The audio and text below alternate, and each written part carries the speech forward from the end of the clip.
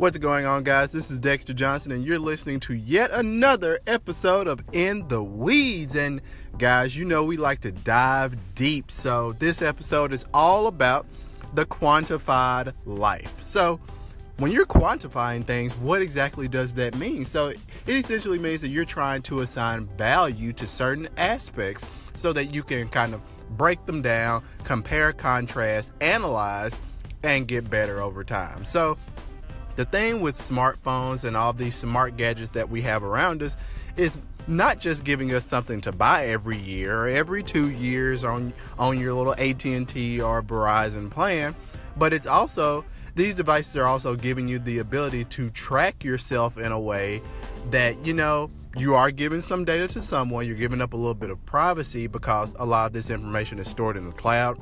However, at the same time, you have access to it so that you can work to improve. So what are some of the things out there that you can track? So first and foremost, probably the biggest, which has an entire market, steps.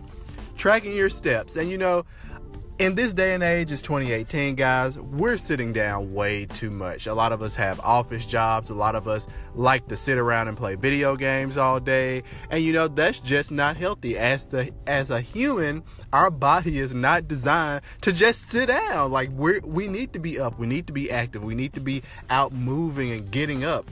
And that's one of the things that it allows us to do. Step tracking is huge, and it's an entire industry around it. Next, you also have wearables, things such as the Apple Watch that have truly revolutionized ways that we track these steps. Like, in addition to the Apple Watch, you also have Fitbits.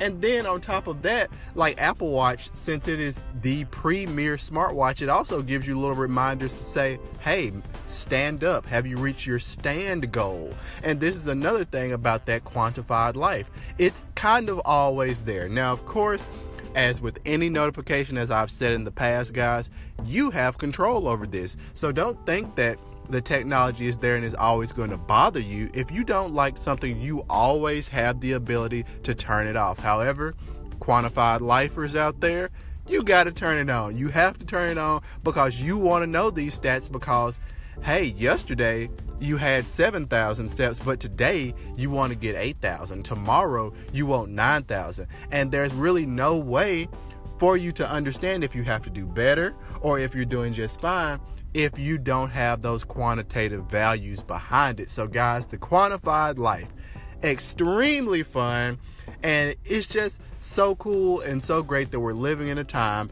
that we have this data around us that we can work to become better. So step tracking. And in addition to step tracking, we also have a plethora of workout apps. I use Cyclemeter because I'm a biker and I get to see my exact routes. I get to see how fast I was going. I get to see how many miles I've done.